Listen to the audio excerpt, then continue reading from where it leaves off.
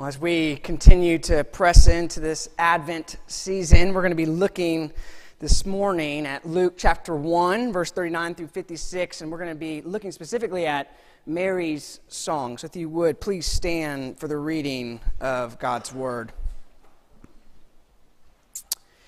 In those days, Mary arose and went with haste into the hill country to a town in Judah.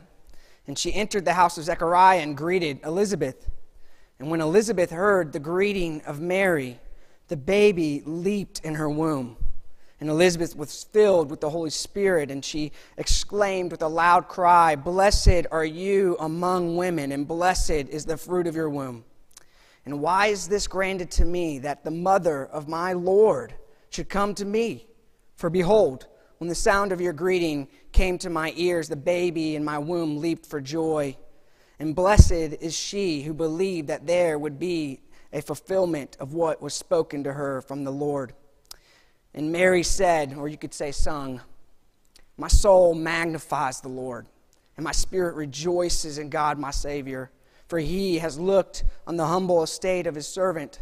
For behold, from now on all generations will call me blessed.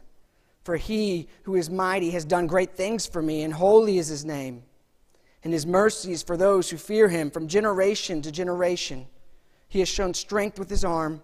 He has scattered the proud in the thoughts of their hearts. He has brought down the mighty from their thrones and exalted those of humble estate. He has filled the hungry with good things, and the rich he has sent away empty. He has helped his servant Israel in remembrance of his mercy, as he spoke to our fathers, to Abraham, and to his offspring forever." And Mary remained with her about 3 months and returned to her home. Pray with me. Father, this is your word. We ask that you would speak through me this morning, that you would help us to see and delight in your coming. We praise you and thank you in Christ's name. Amen. You may be seated. Have you ever had an occasion when you were just overcome by joy? You were overcome and overwhelmed where it just came pouring out of you. Perhaps it was maybe a time of engagement to be wed, and you couldn't wait to tell your friends and your family about the good news of what had happened. Perhaps it was the news of an adoption, or maybe even a college acceptance letter. You received a college acceptance letter and you couldn't help but jump for joy and scream out loud because your college of choice happened. Well, I had a moment like this at one point with when we found out that we were expecting our daughter Janie about almost 2 years ago. It was Christmas Eve morning. We were in Tennessee with my family. We were around the breakfast table all talking together and enjoying our coffee and taking it all in. And at some point, Amy starts gesturing to me that she wants to go and talk to me upstairs because she has something that she wants to tell me. So she heads upstairs, and I wait for a little bit, and apparently I wait too long because my phone starts vibrating, indicating like I have a text that she obviously wants me to come up quickly. So I take a few more sips of coffee, and I head upstairs, and I find Amy in the bedroom, and she is glowing. She is smiling from cheek to ear, right, and is excited. So obviously this is good news, right? I'm not in trouble or anything like that. So I'm like, this is great, okay. So I'm here, I'm listening to her. I'm like, so what's going on? What did you have to tell me? And she reaches down by her side, and she pulls up the pregnancy test, and she shows me. And, of course, the coffee's taking a minute to process. And I look at it, and I see it, and I realize we're pregnant. This is amazing. This is exciting news. And, of course, then I'm like, are we sure? Is this right? Like, I don't want to get too out of control here before I know that this. She's like, yes, as sure as we can be. This is great. And so, in my head, I'm thinking, best Christmas present ever, right? This is amazing. Wonderful news and excitement. We had plans to call my in-laws, the Coopers, just to check in that day already. That was just already on our plans. And so we were were getting ready to call them, and it was shortly after I had heard the news, and we called them up, but we had discussed strictly beforehand that we were not going to tell them the news. We were not going to do it because we wanted to tell them in person when we saw them, and we were going to think of some way to tell them in person because we were with my parents. And so we get on the phone with them, we're talking, I'm not kidding, not even 30 seconds into the conversation, something came over me. I was welling up inside with joy to the point where it just kind of, like everything, any conversation, any words that were spoken beforehand just went out the window, and it just blurted out of me. I was like, well, guess what? I got a great Christmas gift. And then immediately I look over at Amy, and she has this look of panic on her face, and I'm like, oh no, backtrack. I was like, I got a hiking pack for Christmas, which was true. It was true. I had a hiking pack for Christmas, but immediately my in-laws she was on to it. She knew, I love to hike, I love to be outdoors, but she knew that the excitement and joy that I had originally expressed did not warrant the hiking and my joy and love for hiking. In that regard. This is what happens in Luke 1. Mary is overcome with joy, and she burst out into a song of praise and excitement for what is to come, what God says to her. It's the first Christmas carol. It's been called the Magnificat, which comes from the Latin word for magnifies, from the Latin version of the Bible. And it's the first of 4 nativity hymns in the Gospel of Luke, followed by the Song of Zechariah and the Song of the Angels, and then the Song of Simeon. And it's one of many songs in the Bible that is a response to something God has done and praise for who He is. For Mary, this song sprang deep inside the recesses of her heart. And it was something that was deeply personal for her in a lot of ways. And what I want to spend talking about for the remainder of our time together is this question. I want to answer the question of this. What caused Mary to burst out with such excitement, joy, and praise? I want to propose 3 things. 1, she understood God's regard. 2, she understood God's reversal. And 3, she understood God's remembrance. How do we know God had regard on Mary? Look with me at verse 46 and 47. And Mary said, "My soul magnifies the Lord, and my spirit rejoices in God my Savior." Mary speaks of her soul and her spirit, right? These are not separate things. They are all one thing together, right? This is mind, heart, body. It's everything. Everything in her is screaming in her, is what she says. And the primary emotion she feels is one of joy. She says she magnifies Him and rejoices, right? This is what she has. When you think about magnifying, you think of a magnifying glass. What does a magnifying glass do? It enlarges, right? It makes bigger. Obviously, Mary here isn't saying that in her thoughts and in her words that somehow that makes God bigger than He is, right? What she's saying here is that she is so consumed by who God is and how she has experienced Him in the previous days and who He is and His goodness that it is welling up inside of her that she can't contain it in her, right? That's what she's saying. She's saying that she is so overwhelmed by joy. And what is the focus of her joy? Well, the focus of her joy we see here is her Lord and her God, who is her Savior, right? Contrary to Roman Catholic teaching, right? What is being taught here isn't that Mary was somehow sinless and preserved from sin in some way, right? She owns the fact that she herself is a sinner, and the fact that she acknowledges that she has a Savior. She is in need of saving. She is one who is in need of God's grace. And we're told the reason why God had regard for her in verse 48. For He, look there with me, for He has looked on the humble estate of His servant. We see God's regard in that He looked at Mary. He looked at her. Last week in Luke chapter 1, we were told that the angel Gabriel came and visited Mary. And when he came and visited this young woman in Nowheresville, Nazareth, and he announced to her that though she was betrothed and soon to be married, that she was soon going to be with child. And that this wasn't going to be Joseph's child, it was going to be God's child. Of course, Mary was shocked. She was puzzled. She says, how can this be? The angel Gabriel explains that the Holy Spirit was going to overshadow her, and that she was going to bear inside of her the actual Son of God.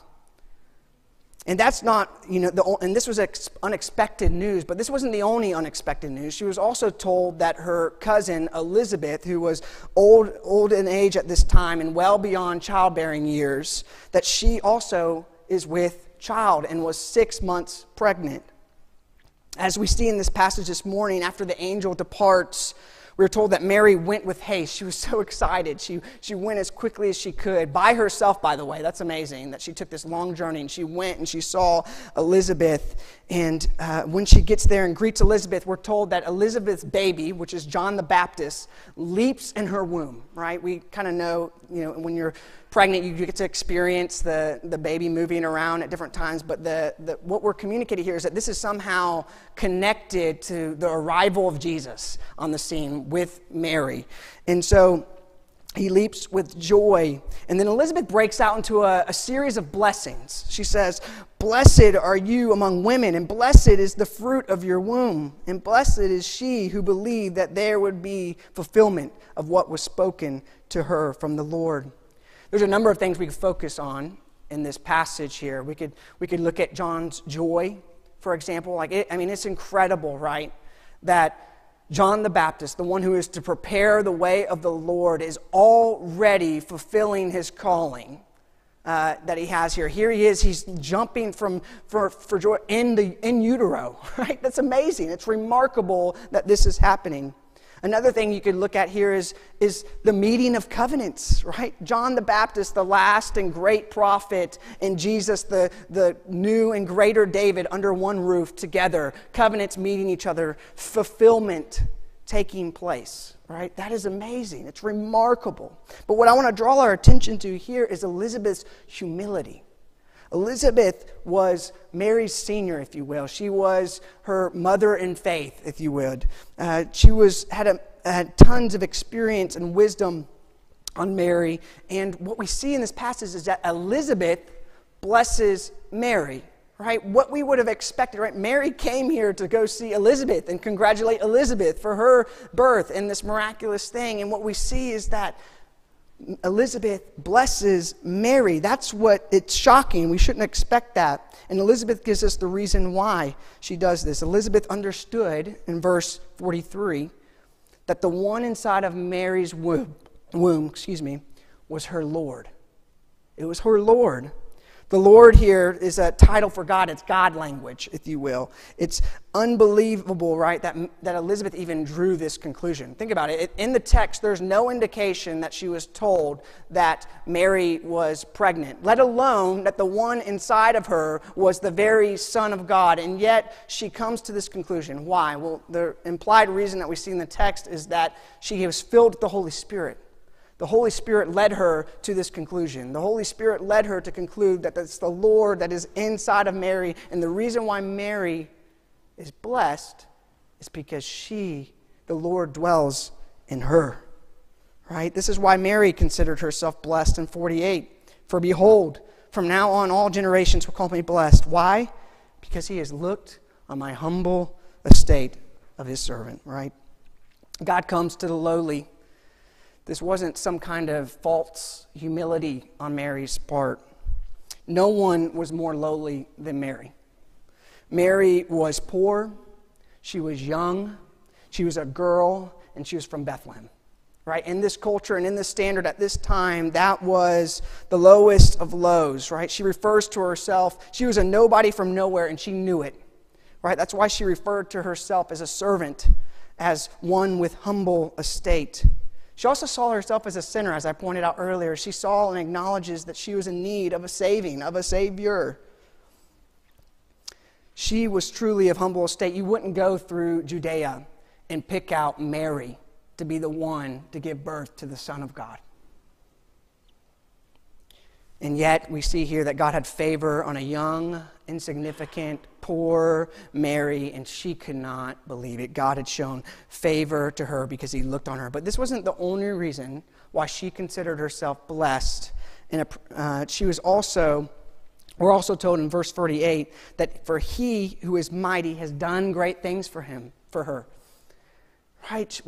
He has seen her, he looked on her, and he has done something for her. What has he done for her? Well, humanly speaking, the news would have brought reproach on both her and Joseph, right? This is the reason why Joseph even contemplates silently divorcing Mary, as David pointed out last week, right? This was something that would have been bad news, humanly speaking.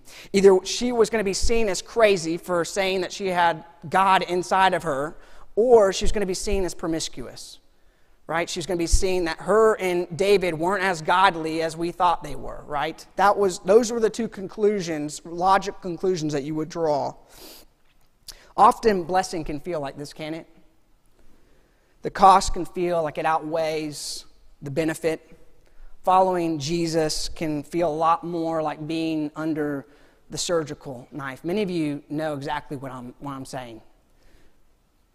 And yet what we see here is that Mary, in faith and in humility, sings. She sings because, divinely speaking, God had shown her favor. He had done great things for her. Of all the beings in the universe, God chose her. God chose her to dwell in, to give birth to the Savior of the world. Who does he love to bless? He loves to bless the lovely, the poor, or the lowly, the poor, and the needy. But we also see that it's those who fear him that he loves to bless. Look at verse 50.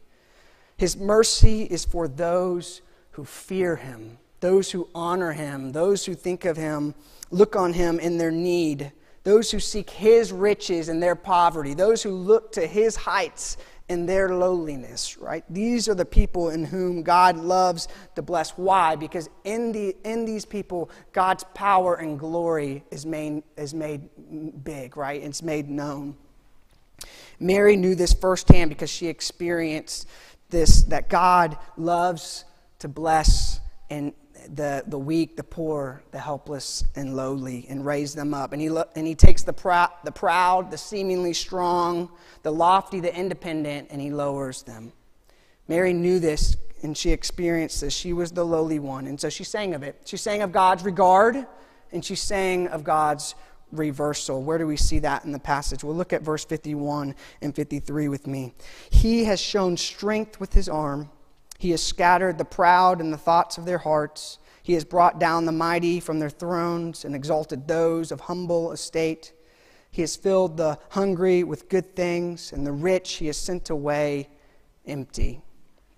Mary didn't just come up with this idea out of thin air. She had an extensive knowledge of the scriptures, of the word. God had a tremendous track record, right, in which he had knocked down the proud and raised up the lowly. Many commentators actually connect Mary's song with Hannah's song in 1 Samuel 2. In it, Hannah, Samuel's mother, is barren. She's unable to have children. And we're told that she is weeping and she is deeply distressed, and she prayed. And God answers her prayer, and the words of 1 Samuel 2 is the response to her in her joy and gratitude for what God had done for her. She spoke from her heart like Mary, and she exalted the Lord. She spoke of his holiness. She said, "There is none holy like the Lord." And she spoke of his reversal. Right, that the bows of the mighty would be broken, that the feeble, the weak would find and be bound with strength, that those who are full would hire them out for food, those who are barren would bear 7 children, right? Those who were in the dust would be raised, and those who are in the ash heap would be raised up as well. The Lord makes rich and he makes poor. He brings low and he exalts. He is the God of reversal. It is likely that Mary, when she was heading to visit Elizabeth, would have had this song, Hannah's song, on her mind. as she came up with these words. It's also likely that she had the great acts of God in history on her mind. She would have thought about the time when God, by the strength of his arm, overcame Pharaoh's army in the Red Sea. She would have thought of how the Philistines were scattered when Goliath was put away. We would have thought of mighty Nebuchadnezzar, who in his pride was sitting on his throne and is taken away to live with animals as a lunatic, as a crazy person, right? And as well with his son. God cannot stand pride. Those who think of themselves greater than they ought, those who lose sight of who God is and who they are in light of God. And so God has a long history of opposing the proud and raising up the lowly. But what's interesting here is that Mary is speaking about future events that have yet to take place, but she speaks about them in a past tense. She speaks about them as if they've already happened in some way or another, right? Think about it, like she's singing of baby Jesus and the miraculous birth that is, that Jesus is in her, but he is a baby still, right? There's no kingdoms, no thrones have been destroyed yet, no armies have been scattered, no tycoons have been sent away. Nothing has happened at this point yet. The reason why Mary can sing in this way and sing of these things as if they are already done is because when God speaks, when God promises, they're as good as done. They're as good as done. You can take it to the bank. Mary understood that that the coming of Christ would turn the world upside down. This partly meant the reversal of what the world perceived as powerful. Look at verse 51 and 52 again. He has scattered the proud in the thoughts of their hearts. He has brought down the mighty from their thrones and exalted those of humble estate. In Christ, God takes the conventional standards of greatness and significance and he turns them on their heads. The proud, those who exalt themselves and take no account of God, are brought low by the strong arm of God. Luke actually exemplifies this in his gospel. Later in chapter 18, he tells of two men who go to the temple to pray. One, we're told, is a Pharisee. He stands, he looks at his righteous works, as how he tithes and how he fasts, and he thanks God that he's not like the other men, like tax collectors and like sinners and adulterers. And then we're told of another man, told of a man who's a tax collector, and he stands far off, and he can't even bear to look up at God because he is so painfully aware of his sin and his unworthiness. And he cries out for mercy, beating his chest. The verdict Luke gives us is that the man who saw himself as unworthy is the one who went away justified. He ends with this words. He says, for everyone who exalts himself will be humbled, but the one who humbles himself will be exalted. Those who see themselves in light of God's grace, those who see themselves in light of God's holiness, and therefore see themselves as sinners, these are the ones in whom God will exalt and will save on that great day of reversal. If you are finding hope and strength in your notoriety, in your things, your experiences, your achievements, your successes, you're not going to be in a great place when the day of reversal comes. But this is not the only reversal that Mary understood that Jesus would bring. She understood that he would bring a reversal of provision as well. Look at verse 53. He has filled the hungry with good things, and the rich he has sent away empty. Those who are full will be made empty, and those who are empty will be made full. This is not to say that if you're rich here, you're going to be poor in the next world, or that you're rich or poor here, that you'll be rich in the next. It's not this sociological thing. He's talking about this. He's saying that those who find their fill in the earth now, right? Those who look and pursue satisfaction with what the world has to offer now will ultimately end up empty. This is especially the temptation for the rich. This is why he mentions them, which of all of us fall into that category in some way compared to the world, right? Typically, those who are rich are more content with the world, right? We have a tendency to lose sight of our sense of longing for what is to come because we are so satisfied with what we have. Luke demonstrates this later again in his gospel in the parable in Luke 16. He tells a parable again of two men. One man named Lazarus, who was poor, covered in sores, and hungry. Another man, unnamed, was rich, and we're told he feasted daily. Both die, but both find themselves in two very different situations. Lazarus, we're told, was carried by the angels to Abraham's side. That's, in other words, God takes him to be with the saints, to be with his people. But while the rich man finds himself in Hades, being in torment, longing for Abraham to send Lazarus with just a drop of water to quench the burning that he feels on his tongue, right? But Abraham replies with the hard truth, "Child, remember that in your lifetime you received good things, and Lazarus in like manner bad things. But now, here in eternity, he is comforted, and you are in anguish. The poor and hungry know their poverty and their need. They don't need reminding. Those who are hungry and thirsty for more, but also fear God, know that he is the only one who can satisfy them." So I ask you these questions. Are you hungry? Do you experience deep longings for more? Do you know what it means to hunger for peace, for comfort, for health, for justice, for restoration? The good news for you and I is that the great reversal is coming. It's coming. All of that will be undone. Even with all of our riches and wealth, many of us quickly realize how fleeting this world really is. C.S. Lewis says it well. He says, if I find in myself desires which nothing in this world can satisfy, then the only logical explanation is that I was made for another world. And so we wait.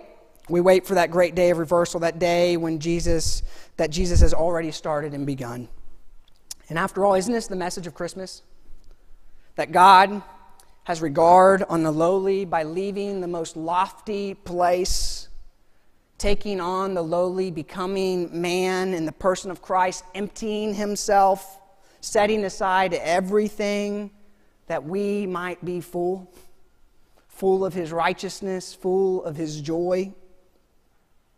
Mary's song doesn't stop here, though. She sings of his regard, she sings of his reversal, and then very briefly she sings of his remembrance. Look with me at verse 54 and 55. "For he has helped his servant Israel in remembrance of his mercy, as he spoke to our fathers, to Abraham, and to his offspring forever." God remembers Israel. What's the basis for his remembrance? Well, his faithfulness and his mercy. Mary here is appealing to years and years of promises. Promises made to Adam and to Noah and to Abraham and then to Isaac and then eventually to David. Promises that are being fulfilled right before their very eyes. Why? Because God is the faithful one who never forgets. Unlike you and me, you and I, God never forgets and he never changes. So I want to end and conclude with these questions for you. Are you struggling to find joy this season? Don't forget God has regard on the lowly. Are you painfully aware of your sin and your need and your shame this season? Take heart. God exalts the humble. Do you find yourself longing and hungry for what only God can satisfy? Hang on. The great reversal's coming. Have you forgotten about God's promises and what all of this means? God hasn't forgotten. He remembers. He is faithful to finish what he started. It is through the baby in Mary's womb that we see God's regard, reversal, and remembrance for us. And so we sing. Amen. Father, Lord, we praise you for examples like this in our text of song, of people who delight in your good news, who delight in the truth, the validity of what you have done and what you've accomplished for us. Father, Lord, we know that when you say something, it is true, and you will finish what you start. Father, would you do that now for us as we wait for what is yet to come, for that great day of reversal. We love you and we praise you in Christ's name.